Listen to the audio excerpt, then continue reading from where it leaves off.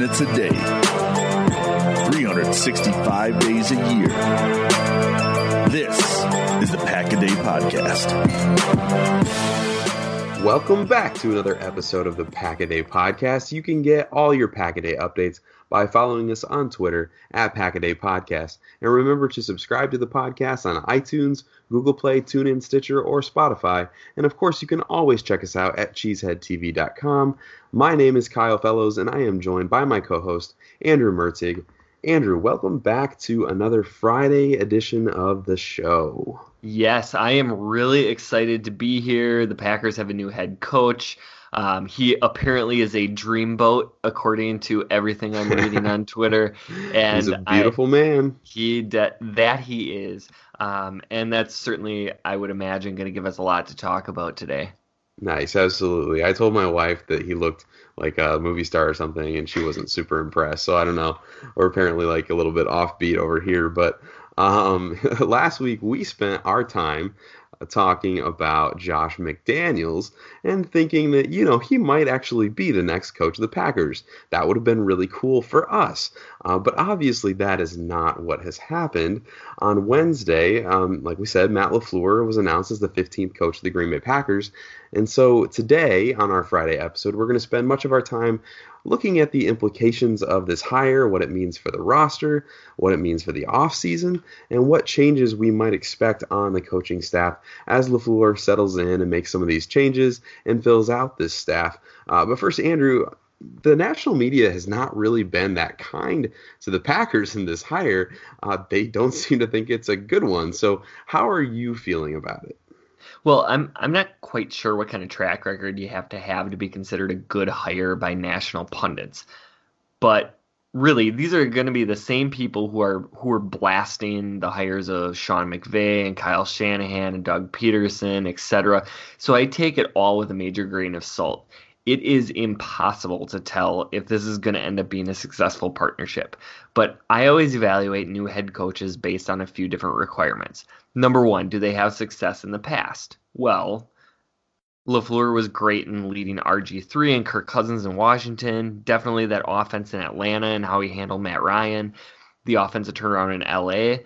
The second criteria is, are they flexible and can they adjust the offense? The Titans are going to get knocked for being a bottom third offense last year, and LaFleur takes some of the blunt of that. But they had so many crucial injuries, and if you look at the concepts, he was really being creative with his personnel, and he got the most out of a bad situation. The third thing I look at is, are they going to be able to bring a team together? And I have absolutely no idea. I don't think any of us do, how Matt LaFleur handles players behind the scenes. But based on limited exposure, it seems like he is a really engaging guy. I think professional football players are going to be willing to get behind him and really follow his path and direction. Yeah, absolutely. And sometimes in a situation like this, you don't know how you're going to feel about something until it happens. So I was kind of dead set on Josh McDaniels, and I kind of left room open for Adam Gase and these kinds of things in my mind. But when I saw that Matt LaFleur's name pop up on my phone and he's been named the next coach of the Green Bay Packers, I got really excited just from the research I had done and looked into him and some of the interviews I'd watched. I just really feel like this is a high character guy that's going to be a lot of fun to root for and to hope that he can turn this team around. And I agree with you. I just really think at the national level, there's just been some really lazy analysis. It almost feels like Josh McDaniels was the shoe-in here, and maybe that the producers had prepped their guys to talk about Josh McDaniels, and when that didn't happen, they just went super negative and decided to blast the hire. But I'm excited to see what happens and to follow this and see how Matt LaFleur leads this team going forward. But over the next week or so, we'll see, the Packers and LaFleur, they'll be hiring and firing and changing this staff for 2019. So we wanted to spend a little bit of our time today talking about who might be some really solid options for this coaching staff and who might be the front runners that LaFleur may target to hire. But first things first, we need to talk about what's still a rumor at this point, I think. To my knowledge, this has not been confirmed, but it's been strongly suggested that Mike Pettine will be retained as the defensive coordinator for this team in 2019. So, Andrew, if this in fact ends up being the case, what are your thoughts on the Packers keeping Pettine and what it means for this team going forward? Well, I said at the beginning of the process, I thought the ideal fit for Green Bay was going to be to hire a young offensive mind, check on that one, and pair him with a veteran defensive coordinator. So some of the examples that I gave at that time, you have Sean McVay and you have Wade Phillips. You have Doug Peterson and you have Jim Schwartz. You have Matt Nagy and you have Vic Fangio. Those are models of how that system can work. And I think that's something that a lot of other NFL teams, being a copycat league, are going to look to duplicate that. Pettine definitely fits in that mold as a veteran defensive coordinator, and he will continue the impact he made on the young defensive players through last season. So obviously the defense wasn't very good last year. So that's going to lead to some people being concerned about Mike Pettine as the coordinator. But I'd like to see what he can do with more talent at his disposal before I pass judgment on a guy who basically has always had major success with his defenses before this season. My only concern is Pettine is being forced on LaFleur, and my hope is Matt has had more of a say, and Murphy wouldn't just hire LaFleur because he was going to be taking on the hand-picked defensive coordinator. Yeah, absolutely. And it sounds like LaFleur had him on his short list of coordinators. It is interesting to me, or I wonder, did he put him on that list to help him, to get the job? Or, was it somebody that he would have liked to hire either way? And we'll never know that. But if Pettine is the defensive coordinator next year, there are expectations that much of his staff will be retained as well. So it could be really valuable to have that continuity on that side of the ball. There are likely going to be some moving parts on the offensive side of the ball as far as coaches go. It's been reported that Joe Philbin and offensive line coach James Campen are both candidates for the Vikings staff. And so it will be interesting to see if either of those guys are retained by the Packers. I would guess that there's a greater chance that Green Bay retains Campen, who's a highly respected offensive line coach in the league. But it's very likely that LaFleur will like to hire his own guy at offensive coordinator. So let's just take a few minutes and talk about some potential candidates for that offensive coordinator job. And I'm curious, Andrew, who is on your radar at this point? Well, my number one pick, and a guy I actually thought could have been a head coaching candidate for the Packers, is Zach Taylor. Although reports have come out that he is the favorite for the Bengals head coaching jobs, obviously that would prohibit him from being an offensive coordinator. He is just 35 years old, and he has been super key in the development of Jared Goff as the quarterback coach for the LA Rams. And he's definitely somebody who Sean McVay has a lot of trust in, and I would think some of that offensive design would have worn off on him. The connection is obvious. LaFleur and Taylor worked together, and it would give Zach an opportunity to serve as the non-play calling offensive coordinator under LaFleur, the same way that Matt LaFleur was working with Sean McVay. So it'd be kind of a nice cohesive transition there.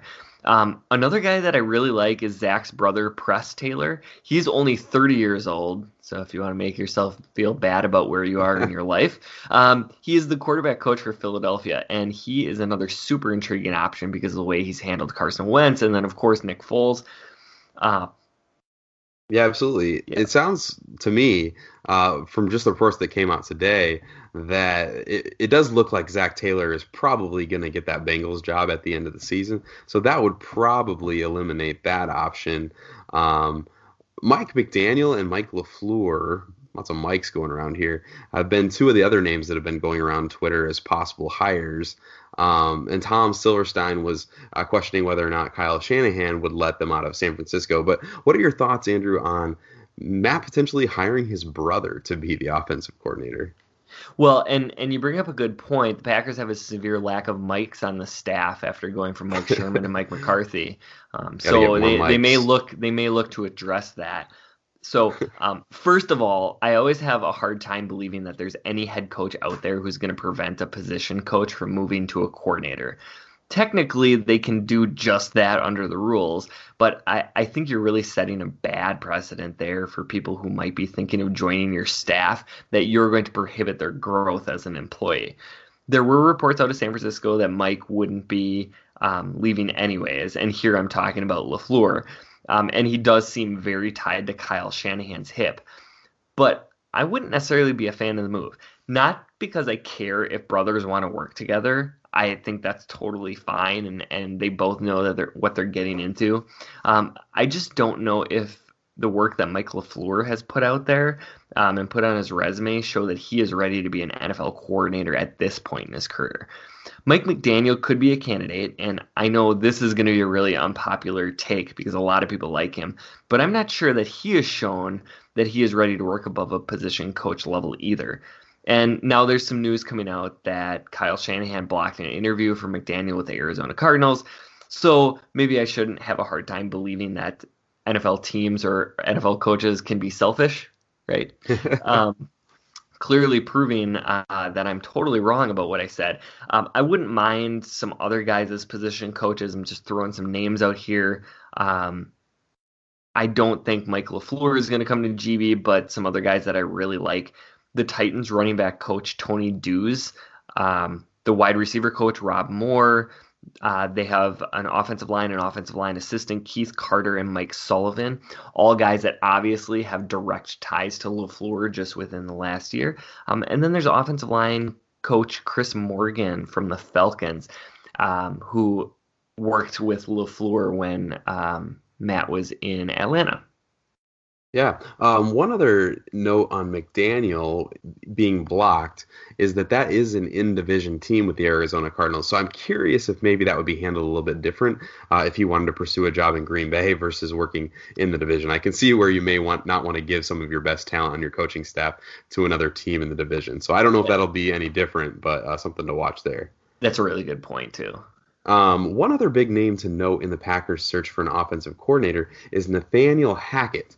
Hackett was the offensive coordinator for the Jaguars from 2016 until November of this year when he was actually fired.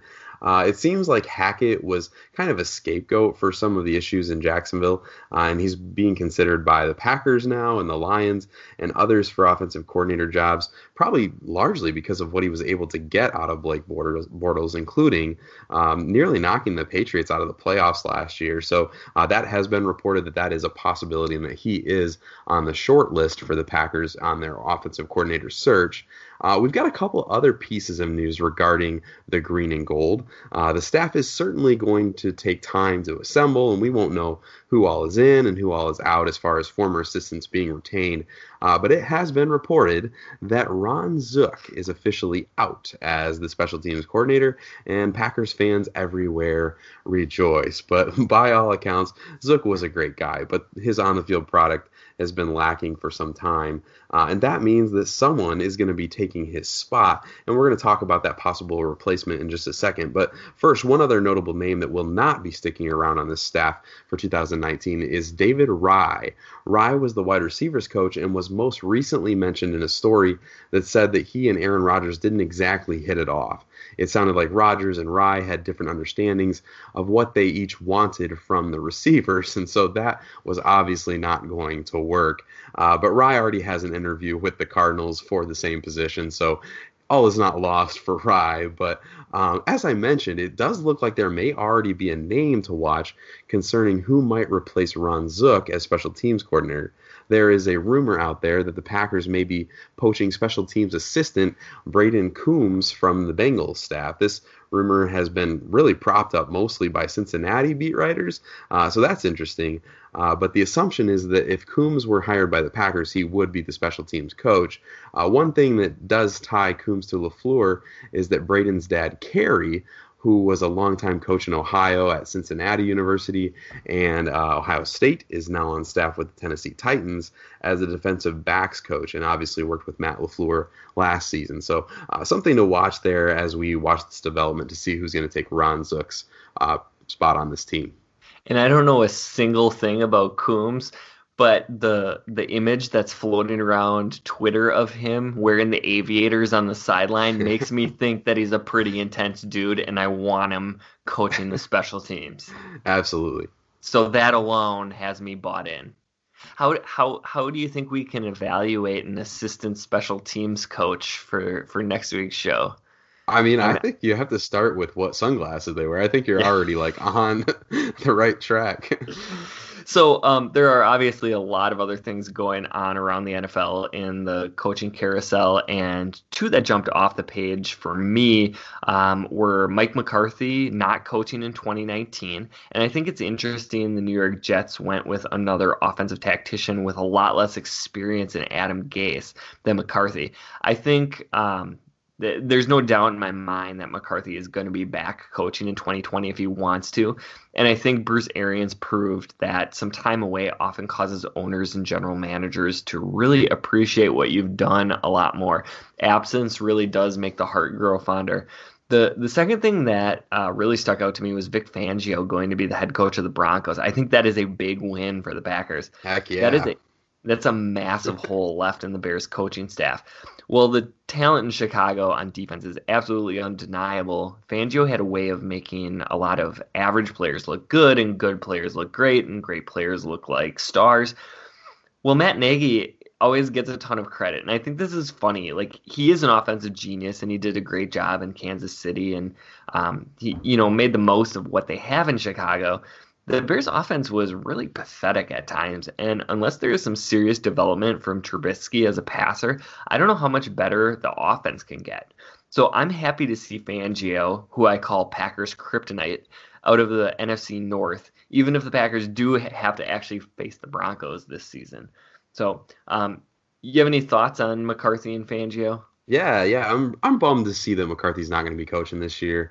I do think obviously we'll see him come back, and I'll look forward to rooting for him and hoping for his success in the future. And I am beyond excited that Fangio is not going to be in Chicago. I know that makes me maybe a terrible person, but I just think anytime that you break up some continuity on a team that's obviously putting some nice things together, that's going to help the Packers in the future. So I'm not super sad to see Fangio go. You're not a terrible person. The guy got a pretty significant bump in responsibility and in pay, so you're just rooting for him and the success absolutely. He's having in his career. And it just goes to show you, the man has said that he doesn't prep for his head coaching interviews, so clearly it just goes to show you that work hard does not always pay. Hard work does not always pay off. So you wanna talk about a little bit of some potential offseason moves? Yeah, let's do that. We know that the Packers, and their head coach, these are the things that are going to influence the offseason and things that are coming up.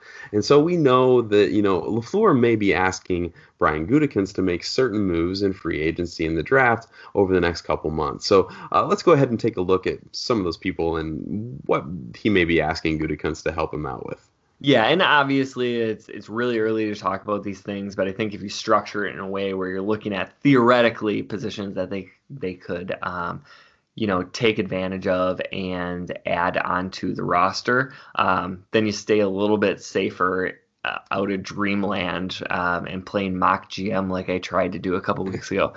So the first position that I thought would be good to look at is offensive guard. And it's not really a surprise the Packers had some major struggles at guard. One of the people that I think that they could take a look at is Quinton Spain from the Tennessee Titans. He is a free agent this offseason, and obviously LaFleur is going to be very familiar with him, having just come off being his offensive coordinator. And he is one of the most underrated guards in the whole league. He entered the NFL as an undrafted rookie in 2015 and has really taken off and been. He started off as a solid guard, and I think he's really moved into that sort of upper echelon, even though a lot of people don't talk about him. Now, there could be a little bit of tension here because Spain was struggling in the middle of the year. That was a big surprise, and he actually got benched at the halftime of a game late in the season, but he did return to the starting lineup. He played really well through the rest of the year. Another guard that you could take a look at, another big free agent guard, is Roger Saffold. LaFleur would be very familiar with him from his time with the LA Rams. He's going to be one of the best guards in the league, and he's entering free agency, so I would expect a big payday for him. The Packers have not historically placed a premium on those interior offensive linemen, so they might be unlikely to pay one huge free agent money, and maybe they would look a little bit more in the draft. And again, Ted Thompson's philosophy was that he was going to wait until the middle rounds. But if Brian Gutekunst has a different draft strategy, he could look at early round players like Cody Ford from Oklahoma. There's Chris Lidstrom from Boston College. Michael Jordan from Ohio State. Good name. Right. Michael Dieter from Wisconsin, a local guy. And they also could, kind of stick. Maybe Gutekunst is following Ted Thompson's draft strategy there and look in the middle rounds. There's guys like Alex Bars from Notre Dame, Ben Chauvel from Wisconsin. Those guys really jumped off to me in some of my early tape evaluation. But it will be really interesting knowing how they feel about that interior line position, and maybe even if they're looking at converting tackles to guard like Ted Thompson always liked to do. Yeah, absolutely. I found their Quentin Spain take really interesting because, as you said, he's very underrated, and I actually have no idea who that is. So looking forward to checking out some Tennessee Titans linemen and see if we can maybe poach a good player. He had a really good Pro Football Focus score, so I liked him. And if I'm being honest, I don't get to watch a lot of Tennessee Titan football, mainly because they were never on the Red Zone channel because they didn't score very much. Talking bad about our coach, man. It's like that's his team. Let's talk about getting him some help here in Green Bay so he has a better offense in 2019. Tight end is where I want to go with this. Many who know LaFleur and his scheme much better than I do have watched. They've watched a lot more tape than I have as well, and they've observed that LaFleur asks a lot of his tight ends. Not only does he see them as receiving options, but he asks a lot of them in the run game, and that's really interesting because Jimmy Graham had kind of a rough first season in Green Bay. He wasn't incredibly effective in the passing game, though the offense was able to do some things because he was on the field that required the attention of the defense. But Graham is not a good blocking tight end. Not really at all. And one of LaFleur's points of emphasis is getting the most out of your players and putting them in position to win and be the best player that they can be. So I fully expect him to get the most out of Jimmy Graham and use him in effective ways in 2019. And as a side note, I do expect Jimmy Graham to be a Packer next season. I don't think Brian Gutekunst is going to move on from him after one season, and Rodgers has said that he wants another go with Graham. So I do expect him to be here. But that said, I think Matt LaFleur is going to require tight ends who will block. And Mercedes Lewis has all but burnt his bridges in Green Bay recently, and Lance Kendricks is probably not back. And the great Robert Tonyan is really fun, has some receiving skill, but he's not probably going to be a force in the run game. And so I would expect the Packers to use a fairly high pick on the tight end position. Maybe not Noah Fant high, maybe not first round, 12th overall high. I do think that they, wouldn't do that, but especially because Fant is primarily a receiving threat, so that may not solve this either. But watch out for the other Iowa tight end, TJ Hawkinson. He's more of a balanced tight end, and he's really effective as a blocker. He's someone that the Packers could probably target with that Saints pick at the end of the first round, or maybe even as late as that second round pick at 44 overall. So just interested to see what personnel he thinks that he has and what he thinks he needs going into this next season at tight end. Yeah, and another guy that sticks out to me right away would be Tevin Coleman, who's a free agent from the Falcons. LaFleur was the quarterback coach in Atlanta when they broke all sorts of records, and certainly the screen and other pass game to running back seems to be a crucial part of LaFleur's offense. Coleman can be one of the best receiving backs in the league when he is healthy, and he would be a really interesting complement to Aaron Jones and Jamal Williams. So I expect the Packers to add another running back at some point this offseason. It probably will be in the draft rather than free agency, but Coleman does make the most sense out of any of the veteran options that are available. That'd definitely be an interesting option and would look good in Green Bay. I want to talk a little bit about wide receiver, and I know that this is almost true regardless of who the new coach is, but I think that they'll be hoping to acquire some more speed at the wide receiver position and maybe someone who is a true slot. I know Cobb may be on his way out. LaFleur wants to put players in positions to win, as I said, and so I think he's going to want somebody who he can put in position to win and have some home run ability. I think players like Oklahoma's Hollywood Brown or South Carolina's Deebo Samuel could be other intriguing options for this team, especially if they were available in the second round of the draft and would have some really big home run hitting ability. Yeah, and if you look at the offenses that he's worked in, the deep passing game is a huge part along with the quick passing game, so it's kind of an interesting balance there. But we have run out of time, Kyle. This has been the Pack-A-Day podcast. You can find Kyle on Twitter at Packer_pundit, and you can find me at Andrew Mertig. Remember to also check out at Pack-A-Day Podcast for all of our podcast updates. Please subscribe and rate the Pack-A-Day Podcast if you like what we're doing. Tomorrow's episode is going to be hosted by Mike and Tyler, and our whole team will have continuing coverage of the Packers, filling out the rest of their coaching staff, and then continuing into a preview of the offseason. You can catch Kyle and myself every single Friday. We'll be back next week to continue talking about all the changes, Packers news and rumors, and taking a deeper dive into the offseason. Thanks for listening, and as always, remember...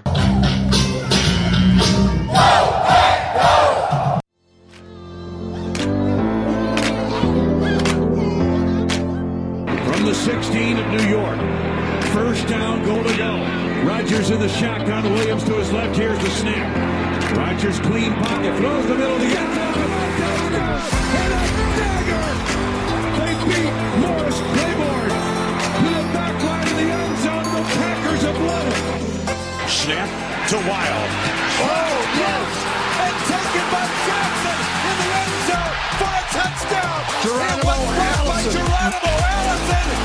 Josh Jackson, the rookie, recovers in the end zone in a Lambeau lead to the north end zone stands. The Packers have a 6-0 lead. Peppered on third down and 3 in the shotgun. Packers showing a blitz, and here they come. Beathard looking, hit as he throws it deep down the right sideline, and intercepted on the play. Spectacular interception by Kevin King at the 9-yard line of Green Bay. Snap to Rodgers looking right. Throws the right side. St. Brown makes the catch inside the 30 out of bounds. Oh, he reached back to gather it in, using all 6'5" of his frame. Tumbled out of bounds inside the 30 of the 28-yard line. Hunter Bradley the snap. J.K. Scott down on one knee, arm extended. Here it is. Placement made. Kick is up. It is good. It is good. Mason Crosby delivers the dagger. 1 week after his worst day ever, he delivers the dagger tonight. 3rd and 5, 13-yard line of Atlanta. Snap to Ryan, looks right, throws right down, intercepted to the house. Rashad Breeland, touchdown, Green Bay Packers. 19-yard interception return, and it's 16-7 Packers. And Rodgers looks it over, takes the snap, blitz on, they pick it up, they got him, they got him. 10-5, touchdown, Marquez, Scantling, 40 yards. Single back offense behind Aaron Rodgers, who ducks in under center. From the 29 of Green Bay, and here's the handoff up the middle. Big Hall, straight ahead. Here's Aaron Jones, off to the races, to the 20, to the 15, to the 10, down the left sideline, and he's out of bounds. Inside the 10 of the 5-yard line of Miami. Aaron Jones with a burst, 67 yards.